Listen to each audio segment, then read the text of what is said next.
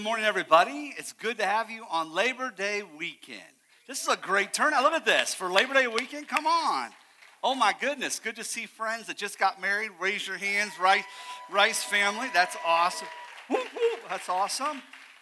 Yeah, you should be here after a week of honeymooning and awesome times. So, no, it's so good having you guys. It's so good having you guys. But, man, this morning we're switching up things a little bit. We're going to be doing communion here a little bit, but we're starting a new series today called Making Room. And 8 years ago, Amy and I, we bought a house, and the house, it's a 3-bedroom home with an unfinished basement. That was how it came to us. And with the intention that if we ever wanted to, we could turn the downstairs into a nice office for Dad and a nice big rec room and maybe even have some storage. It'd be awesome. But as you guys know our story, hey, Mac, wave your hands, buddy. There's my buddy. Jesus brought us Mac and took my dreams of an office and home away. But no, it's Amy goes, hey, guess what? And so a few months before the baby came, at that time, Adelie and Auburn, they stayed in a room together. They shared a room, and then Grant had his own room. And so at that time, we realized we really need to build 2 bedrooms in the basement to get the girls down into. And then that way, Mac can go into the girls' room, Grant stays where he's at, and so on and so on and so on and so on. And so that was the intention with our little surprise named Maverick. And literally, I had to make room for him. Does that make sense? I had to make room. I had to do something to create space for him. It took me months to do it because I'm not really good at that stuff. I can do it. It just takes me a long time. If you ever worked with me, you know it takes me a long time on that stuff. But I built those 2 rooms in the basement, and it took time. And it took resources. And it took skill or abilities that over time, I put to prepare a place for my children, you know. And think about it this way. Yes, I did make the room for them because they're important to me.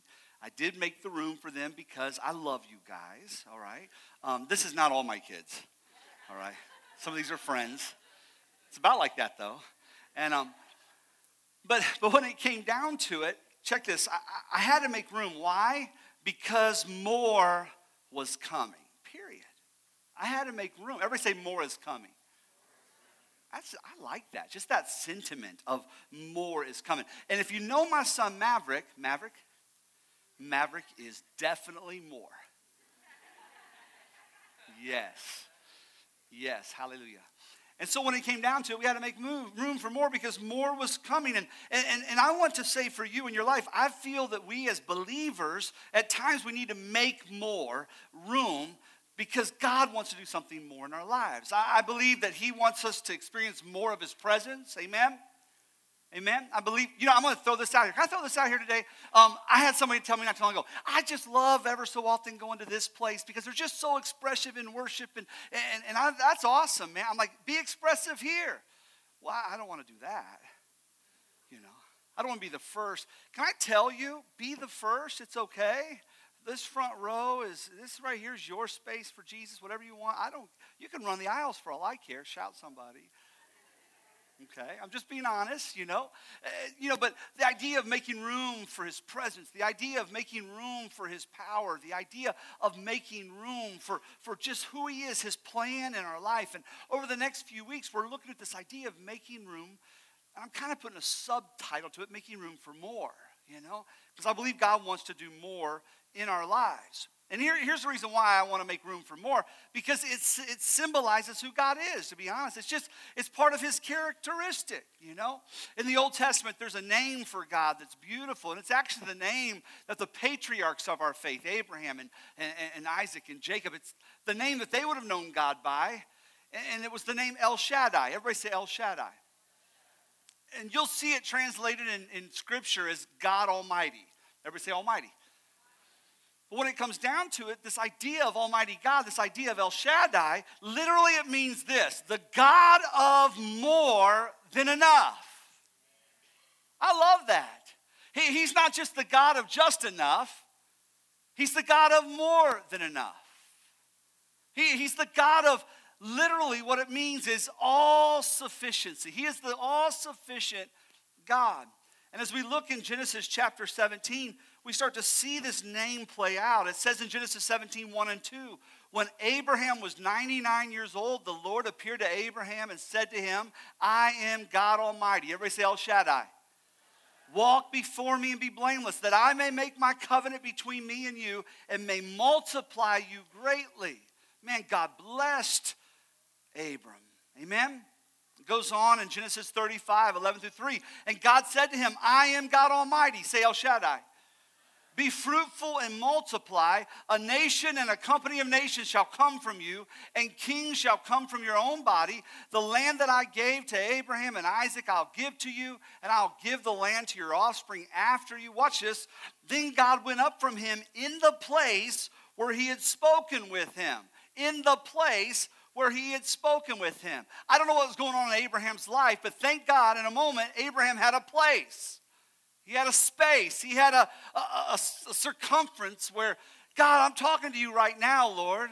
I'm walking with you right now, Lord. I'm pressing into your presence right now, Lord. What will you say? And he says, I am the El Shaddai. He says, I'm the all-sufficient one. I am the God Almighty, and I got plans for you, and I'm going to bless you, and I'm going to multiply you. More is coming. Hold on. But I'm 99 years old, and have you seen my wife lately? Not me, Abram. And God's like, watch out, more. Everybody shout, more is coming. Yeah. And you know, sometimes I think because of televangelists, we have got off the concept, at least me, an overcorrection, that I want to be afraid of talking about God's blessing too much. You know what I'm saying? Because that's all you hear, name and claim, blab and grab, call and haul, you know what I'm saying? You know? And I want to guard my heart from that. But sometimes when we overcorrect, we forget Jesus does want to bless his children. You know? God does want to bring more than enough to you in the area where you have need. Not just enough. He is the El Shaddai, the God of all sufficiency. He wants to bring more than enough. Genesis 28:3 even says, God Almighty bless you and make you fruitful and multiply you. I love that. That God that is the God of all, of more than enough.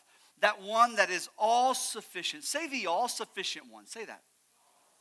Say it again. Say all sufficient one. I love that. All. That means there's nothing that can be added to him. That means that in and of himself, he is completely sufficient. That means in and of himself, he is high and he is lifted up. That means that he lacks nothing. And what's beautiful about it, as a Christ follower, I find myself in him. Isn't that awesome? You find yourself in him. And in him, he's all sufficient. And in him, he lacks nothing. And so in Jesus, I'm all sufficient. And in Jesus, I lack nothing. Now watch this. If he is all sufficient, then everything else in life is less than sufficient, right? I mean, think about it that way. If he is the one in the world that is all sufficient, there's nothing else that can be all sufficient if he is all sufficient. So that means that everything else in life, apart from God, is less than sufficient. And you may say, Pastor Brantley, great job last week on your sermon, Pastor Brantley. You may, give him, thank God. You may say, but my finances look like they're not sufficient. I get that. Mine too. I'm not going to trust in my finances. That's not my sufficiency. Jesus is my sufficiency. Because everything else that's not Jesus is less than sufficient. I got to just say it one more time. I love this. If he is all sufficient, then everything else is less than sufficient. All right? Now here's a problem with that though. Too often I put so much attention on things in my life that aren't sufficient. I don't know about you, I put a lot of attention on my hair looks fly today. Some of you are like, no, it looks ridiculous. I like it. Hush. You know? And I put attention to it. Not a whole lot. It doesn't take me long. A little bit of Murray's pomade. I'm a Dapper Dan man. No, I'm not. I'm a Murray's man. Just a little bit of that, and man, I'm rocking, you know? And but no, we put a lot of attention on things that are less than sufficient. It's not that they aren't good, all right? I'm not saying the things that we put attention to aren't good. It's just they lack the sufficiency to maintain us, okay? I'll give you an example. Amy, I love her dearly. You guys know that, all right? But my wife isn't sufficient to make me happy. She's not. She makes me happy, but she's not sufficient to keep me happy at all times. Neither is your spouse, right? And sometimes we put that onto our spouse, hoping that they'll make us happy, and it's because we're not finding a place with the El Shaddai where we find our sufficiency, and we put a demand and an expectation on those around us to make us feel sufficient when they never were designed to do that in the first place. Our sufficiency is found, everybody say, in Him. I love that. Your job isn't sufficient to make and provide for your every need. You know that? It's not. It's funny. I remember as a young preacher thinking to myself, if I could ever make $25,000 a year as a pastor, I will have arrived, you know? I'm serious. And then I can remember making the $25,000 thinking, if I can ever just hit 40, nobody in the world would ever need more than $40,000 a year. I remember that, you know? You know what? It doesn't matter what that scale looks like. You keep walking up that scale, and it always comes up short. Somebody say amen. I was going to say somebody with a six-figure income say amen, but I didn't say that. I didn't say that, all right? But it's true. It doesn't matter what you make. It's not sufficient, especially if we're not prioritizing our life in all areas. It will always rob from us. We'll lose that sufficiency. The next thing I think about when it comes to sufficiency, I'm a relational person. I love my friends. I do. But you know what? My friends aren't sufficient to make me feel content in my own skin. They're not. I got some good buddies. I really do. I want to give honor to Brian Choate and his meat stuff. Woo! If you don't know Brian, he makes some of the best barbecue in the world, and yesterday was his first day out doing business. And I'll just give the report. Business was good.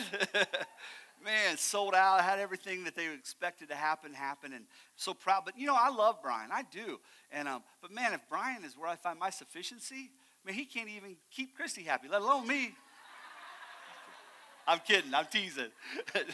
Christy's like, amen, preach.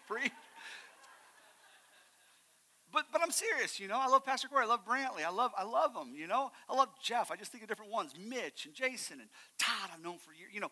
But, man, my friends, they can't make me feel sufficient. They can't. They can't make me feel content. Who makes us content? Him, Jesus. He is all sufficient. Everybody say it again. He is the El Shaddai. Say the sufficient one. The all-sufficient one. The God of more than enough. Man, why do I waste my time with so much other stuff? I do, you know. Now listen, I hope you don't get in the mindset when I say we got to create a place for him, making room for him, that it's the idea that we become cloistered monks somewhere back in the woods. Now some of y'all are like, that sounds awesome. How many want to go cloister? It's okay. I know a few of you. It's like, I just want to just on my face before God. Oh, hallelujah. You know, and that's it. That's as far, you know, for hours and days and months. Some folk got to work. I get that. All right? But this place that you make with the sufficient one, man, it's a place you find in your marriage. It's a place you find in your work. It's a place you find in your recreation. It's a place it's a sense about you where you realize he is everything and he is with me right now and I am with him right now. It's not just a place you visit, it's a place that goes with you. Come on, amen? It's that kind of mindset, that kind of heart that's turned toward Jesus. I think a lot of times in our culture, not momentum, just in general, it's easy to visit church on a Sunday, get a good word, and we don't think about spiritual stuff much until by the middle of the week we kind of forgotten about spiritual stuff, you know, and we revisit again on Sunday. That's what I'm saying. No. The all-sufficient one, sufficient in your giving, sufficient in your living, sufficient in your marriage, sufficient in your college experience, sufficient, and you're finding him and weaved in and through, and you're inviting him to find place and for you to find place with him everywhere you go. And so with that, I want to make room for God in my life. I want to literally make room for more. All right, now watch this. Instead of making room for more, too often in life, we make room for less. We all do that, don't we? If he's the all-sufficient, if he's more, and everything else is less, a lot of times in my life, I sure make a whole lot of room for less and not a lot of room for more. My wife, I'll just throw it out there. I wasn't going to talk about it, but how can I not? Last week, I got blessed with a BMW. Now, hold on. Everybody in here is going, I knew it was one of them kind of churches. Oh, Lord, it's not. It is not. I don't know why. It blows my mind. A man was blessed with a vehicle from the place he works, and he wanted to bless me with the vehicle that he's been driving since 2004. And he said, I just wish it was new. I'm like, it's new to me, baby. It's new to me. And but I say that because my wife goes, you got to make room for it. Already there's cars in the driveway and there's stuff in the garage and there's, it's like you got to make room. Well, I got a whole lot of stuff I don't need, right? And Amy's like, going, that motorcycle. No. No. Bite your tongue, woman. But I have to make room. There's a lot of less in there that's getting in the way of the more, of better things. And I think a lot of times in our life, we make a lot of room for less instead of making room for more. And what I mean by that, our lives are full already, aren't they? And now pastor's asking me to add one more thing. What, do I need to spend an hour and a half with God every day? I mean, Ross, even a half hour would really strap me. I don't know how I get that. I do. Trust me, I get that. No, that's not what I'm saying, but our lives are already full of people, full of to-dos, full of various things, but sometimes our lives are so full, they feel empty. Why? Because we're not inviting the sufficient one into the life. Does that make sense? So you can do and do and do and do and do, go and go and go and go, be and be and be, but if the sufficient one doesn't come, then we're making room for less, not making room for more, and we wonder why we feel less, why we feel lack of satisfaction, like we feel diminished and not sufficient, And so all I'm saying is in your life, everywhere in your life, man, include the presence of God. Lean in on him. Talk with him. Find out his opinion on something. You ever do that? Watch him be a part of that relationship. In your marriage, you guys are going in the middle of a fight, and next thing you know, stop. What? You going to bring something up from the past? No. I want to pray. I want to ask Jesus into this moment. Can we do that? Watch your spouse fall out under the power of the Holy Ghost. It's like, boom. No, I'm teasing. Put a towel over them. I mean, it's done deal, But I'm being honest, So, are you spiritual people? Yes. We're a spirit that lives in a body, We have a mind that has a will and emotion. We have a soul that has mind, will, and emotions, but we're a spirit that lives in a body. But often, the less captures us and our attention and our focus and everything. And all I'm saying is figuring out how to go, God, I am spirit. I am not flesh. I'm spirit first. And what does it look like to connect and make place for you? What's it look like, God? I don't want to just make room for less. Jesus always modeled making room for more. Now think about it this way, okay? Jesus had this daily practice of pulling away to find time with God. And what's amazing about it is, did Jesus have any lack? No. But Jesus was 100% man, and the man had lack. That's weird how you think about it, because the divine side of Jesus had nothing, no need whatsoever, period. But that human side of Jesus, he needed to lean in on Daddy. He needed to find his place with God. He needed to hear. He even would say things like, I don't do a thing unless the Father tells me. I bet if we lived that way close to the presence of God and our actions, attitudes, and activities stemmed from what the Father told us, we'd have a whole lot more sufficiency in our lives.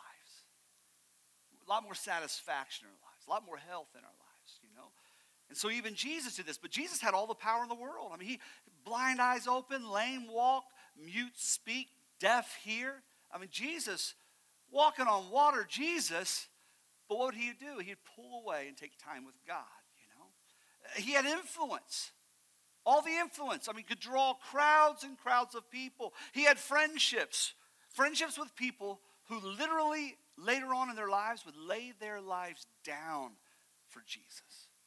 Those kinds of friends. He had all that. But you'd find him pulling away to take time with his Father. In Mark chapter 1, it says, rising very early in the morning, while it was still dark, he departed and went out to a desolate place, and there he prayed. That's Jesus doing that. Why? Because he needed the El Shaddai just like us when he was in the earth. And he would go and seek the all-sufficient one. And after he had dismissed the crowds, it says, he went up onto the mountain by himself to pray. When evening came, he was there alone. I like that about Jesus because to me, sometimes it's morning, sometimes it's evening. I'm not one that is like, this is my time every day, period. Okay, I struggle with that. Am I alone in that? Anybody struggle with that? My time with God, if you will. But I find my time with him through the day. I find my time with him as he draws me and as he draws me to himself. And as I go through my day, it's like, man, I just need to take that time with him. So I love how Jesus in the morning, here he's at night. Goes on, it says in these days, in Luke chapter 6:12, in these days he went out to the mountains to pray, and all night he continued in prayer to God. There is those seasons where you are on your face seeking God. There are those seasons where you're like, I'm not letting go, God, until I have an answer. I'm pressing in to the kingdom of God here, you know? When I was growing up, they would call it holding on to the horns of the altar. What in the world? Here in a moment, we're going to look at tabernacle. In the tabernacle, the mercy seat sat upon the Ark of the Covenant. And they would hold on in a sense. I mean, they wouldn't touch it, but that idea of holding on to what God's going to do. I'm not leaving his presence till I get what God has for me. That's a powerful, powerful thing. I think sometimes in our modern day, we've lost some of that, you know? And so literally building a place, making a room where man meets God has always been something that's in the DNA of man. It's always that idea of carving out time or space to connect with God. It starts with the garden. It starts with Adam and Eve, who in the cool of the evening, they would walk in fellowship with the presence of the Lord. The moment sin came, that separation came. Man, think about that. It's sin that separates us. Sin came and separated man from that kind of fellowship. Jesus, the new Adam, comes and restores that kind of fellowship with the Father. And at times we don't avail ourselves of that. We don't do as Jesus did and pull that time away. Or while you're going through your day, confer with the Lord on what he desires in this situation. You know? Everything that we have and everything that we are should be focused toward making room for God. Literally. That's in our finances. It's in our health. That's in our relationships. It's in our marriage, in our workplace. A sense of purposefulness within us to create space for God within our lives. And you say, but Ross, God is everywhere. I know that. I know he is. I know he's everywhere. There's a pragmatic thing that he draws close to those who seek him. There's a pragmatic kind of expression where you begin to sense experientially that he is close. You begin to hear his voice because you're postured in a way that he is close. I mean, he's there, but you're close to where he is. You're creating this sense of space to where he is. Ross, could that get spooky? Yeah, it could. He could tell you things to do, tell you things not to do, tell you places to go, tell you places not to go. It's awesome. We serve a speaking God, amen? Can I say it again? We serve a speaking God. But when we posture ourselves and we're purposeful to create that space within our lives, man, God shows up in a significant way. We see that all the way through the Old Testament. It comes up to a point where God wants to create an environment where people can say, there I am. All right, the word is Jehovah Shammah. It's the Lord is there, the Jehovah Shammah. And where the Lord is going to show up is there where the tabernacle is. And so God tells Moses to build a tabernacle. And with the tabernacle, the outer course, the inner course, the Holy of Holies, we'll talk more about this in the next few weeks. There's a place where the presence of God, this Holy of Holies, man, the Ark of the Covenant's there. But God instructs Moses to build this tabernacle. And I want to show you something as I close with this, as we get ready to go into communion. The thing with the tabernacle that's so neat, it took effort to build it. Could God show up in the middle of a field somewhere? Yeah. God didn't need this. The people needed this. God didn't need this. The people of God needed to be able to apply their resources, their time, their skill, all the stuff that we are needed to be applied as an invitation to say, God, we do want you here. God didn't need it. We needed that. Why? It helps us get the stuff out. It helps us get the lesser things away from our heart. Does that make sense?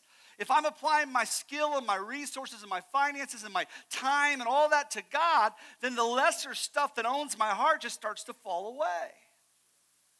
That's part of the powerful thing of giving. I think it helps the lesser things of our heart begin to fall away. Now watch this. This is awesome. In Exodus chapter 35, verse 30, Moses said to the people of Israel, see, the Lord has called by my name Bezalel, the son of Uri, son of Hur, of the tribe of Judah. Good things come from the tribe of Judah. All right? That's the tribe that Jesus' lineage comes from. Goes on, it says, and he was filled with the Spirit of God, this man was, with skill, with intelligence, with knowledge, with craftsmanship. Just imagine all that God has is upon Bezalel, upon him. Just like you, everything that God has upon you, all your giftings and all your resources and all your abilities and all that stuff. But then watch this, he activates that stuff. It says here, he was gifted with all that to devise artistic designs. Devise is a verb. To work in gold and silver, that's a verb. In cutting stones for setting, that's a verb. And in carving wood, that's a verb. For work in every skilled craft. Here's a man that literally is going to begin to prepare to build the tabernacle, and God has uniquely gifted him with all this stuff that he can work, that he can have activity and action. Can God show up? Yes. But God gives us all that we have so that we can put it toward the things of God. And some will say, well, wait a second, what about grace? Oh, we're going to get there. We're going to get there because they can only go so far. Jesus takes us into the full sufficiency. But here we see this man. Now watch this in verse 36. Bezalel and Oholiab, another craftsman in whom the Lord has put skill and intelligence to know how to do any work in the construction of the sanctuary, shall work in accordance with all that the Lord has commanded. And Moses called Bezalel and Oholiab and every craftsman in whose mind the Lord had put skill. Watch this. Everyone whose heart stirred him up to come do the work. I love that. I'm praying that today my sermon will stir your heart up to do the work of preparing a place for him, to do the work of making space, of making room for the move of God in your life, you know? I pray that. It goes on and it says, and they received from Moses, I love this, all the contribution that the people of Israel had brought for doing the work on the sanctuary. They still kept bringing him free will offerings every morning, so that all the craftsmen who were doing every sort of task on the sanctuary came, each from the task that he was doing. And he said to Moses, watch this, these people keep bringing stuff. They keep applying stuff. They're like, we want to build this place for God. We want to build this tabernacle. They're bringing all these things to the workers. And it says this, the people bring much more than enough for doing the work that the Lord has commanded us to do. Isn't that awesome? And that's the last time that we ever saw that in the church. Amen. No, I'm kidding. But that blows my mind. They're bringing more than enough. And that word more than enough just gets me excited because I'm thinking about El Shaddai. He's the God of more than enough. Why wouldn't I apply all my life to the El Shaddai, to the God that's more than enough, the God that's sufficient? Why wouldn't he be in my heart and my mind when it comes to how I order my day and how I order my relationships and how I order my finances and how I order my energies and my activities and my abilities? Why wouldn't he? And so the people are bringing more than enough to the point that, watch this, Moses gives command. A word was proclaimed throughout the camp, let no man or woman do anything more for the contribution for the sanctuary. That'd be like us at Momentum Church saying, listen, we've got so many people wanting to love on babies. Let no man or woman do anything more to watch them kids back there and to serve, you know. Let no one help Chip out there park anymore because it's driving him crazy. He's got too many people. Don't bring no more money in this house. You know, it's just too much. Don't. That blows my mind. But that's how that was their expression. Man, they wanted to add everything they had, all that they were, to all that God was in that moment. It says this, for the material they had was sufficient to do all the work and more. And they're connecting with the sufficient God, and God is sufficient. Let's stand to our feet. Now watch what happens. When they went into the tent of meeting and when they approached the altar, they washed as the Lord commanded Moses. This is after everything's been built. This is after everything's ready. And I love that it's called the tent of meeting, this tabernacle. That's another name for it, the tent of meeting. It's a place prepared to meet with God. And it says they approached the altar, they washed as the Lord commanded Moses, and he erected the court around the tabernacle and the altar. And he set up the screen of the gate of the court. So, in other words, you have the tent of meeting, the tabernacle, and now you have the outer courts, the inner courts, and the Holy of Holies. And he set the screen up. So he's getting it prepared, but watch what it says. It says, so Moses finished the work. I love this. We're going to come back to that. Then the cloud covered the tent of meeting. What's the cloud? It's the Shekinah glory of God, the presence of God. And the glory of the Lord filled the tabernacle. That's a good thing. When the Holy Spirit shows up in that kind of power, and the cloud of God rests, that's a good thing. But watch. I was taken back one day when I read this. Watch what it says. And Moses was not able to enter the tent of meeting because the cloud settled on it and the glory of the Lord filled the tabernacle. And as a child, I was raised up to see the power of God was so significant, so powerful, so rich that there's just no way you could even go into it. No. Watch. The Lord showed me this. This is where Moses, who is a representation of the law, can't get us there, but Jesus can take us all the way in. Watch this. It says that Moses finished the work. And then we see the experience where the cloud is there, but they can't go in. No. The New Testament, Jesus comes to offer a new covenant. A covenant that really represents the all-sufficiency of God. And with that, our sin and our sickness and all our disease and all of our shortcomings don't keep us from God. But Jesus comes and he says something very powerful. He says, it is finished. Man, we walk right into the Holy of Holies. We walk right into what God has for us. I'd never seen that before. It's a picture of Moses getting us so far with the law. But then Jesus, man, he walks us right in to all that God has. And the Bible says that the presence of God literally dwells within us. Amen? It's with us. He is God who's with us. Emmanuel, that's who he is. So the presence of God shows up, and when the presence of God shows up, I'm just going to tell you this, you will always find more because he is all sufficient. And with him, nothing is lacking. Amen? So as we get ready to take communion this morning, I'm going to invite you all to come to the center aisles. To the center aisles. We're going to do this like good Catholics, okay? We had to figure this out. We're not used to this, okay? And then when you come and get your bread and your juice, if you would, go back to the outsides and come back in, all right? So center aisles and around, all right? But as you do that, I want you to ask God, what is it in my life that I've made room for that's less? What is it that has my attention, my focus, that holds on to my resources and my agenda and my abilities, my talent? What is it, God, that I've made room for that's less? And as you take it, ask God to begin to show you, what does it look like to make room for more? Amen? As the worship team begins to worship, would you please come at this time?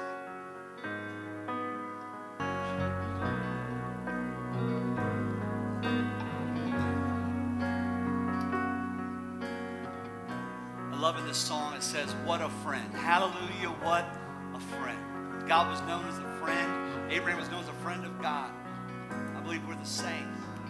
We have an opportunity to walk with that friend and talk with that friend. Include him in every aspect of our lives. And today, as we get ready to honor his work on the cross, that work that allowed us to go all the way in to the Holy of Holies, that work that allows us to go all the way in to the presence of God. It didn't keep us short, not one bit.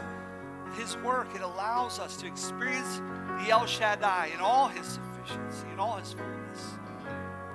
Take the bread if you would. It was his body that was broken so that that could be possible. Let's pray. Jesus, right now, as we think about this, your flesh that was broken so that we can have life and life that's abundant. Your flesh that was broken that we might live anew. Your body that was pierced. Lord God, we don't let that, it's not lost on us. That was the price paid, Father. We thank you that you paid the price for my sin.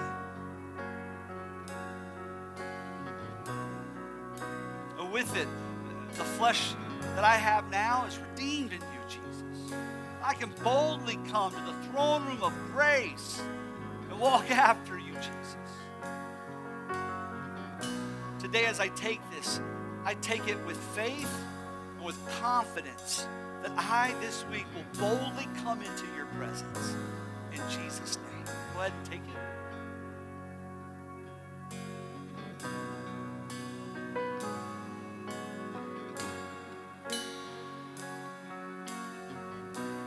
As Jesus had instructed his disciples that when something was over, that he took the cup and he began to point to the cup and say that this is the blood of the new covenant. That old covenant fulfilled and all that Jesus is. To drink that cup in remembrance of him.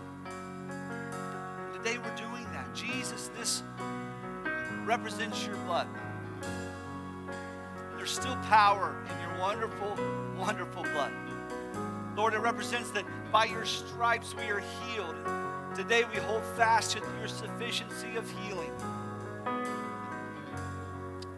We hold fast, Lord, that it's your blood that covers our sins. And we hold fast that our sins have been covered by you, Jesus.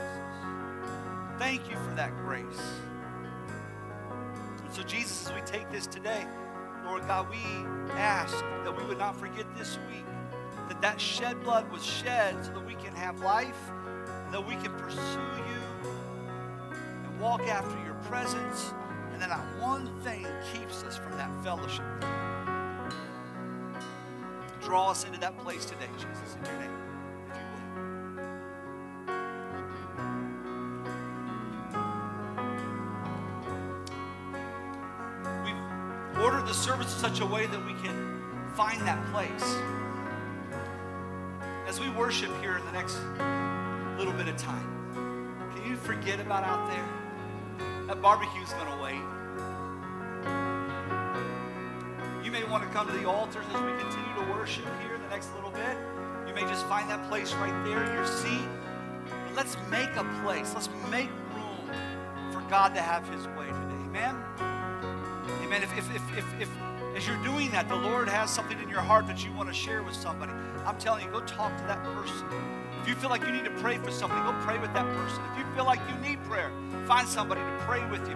Just let God do what he desires to do in this house. Amen? Let's begin to pursue him right now.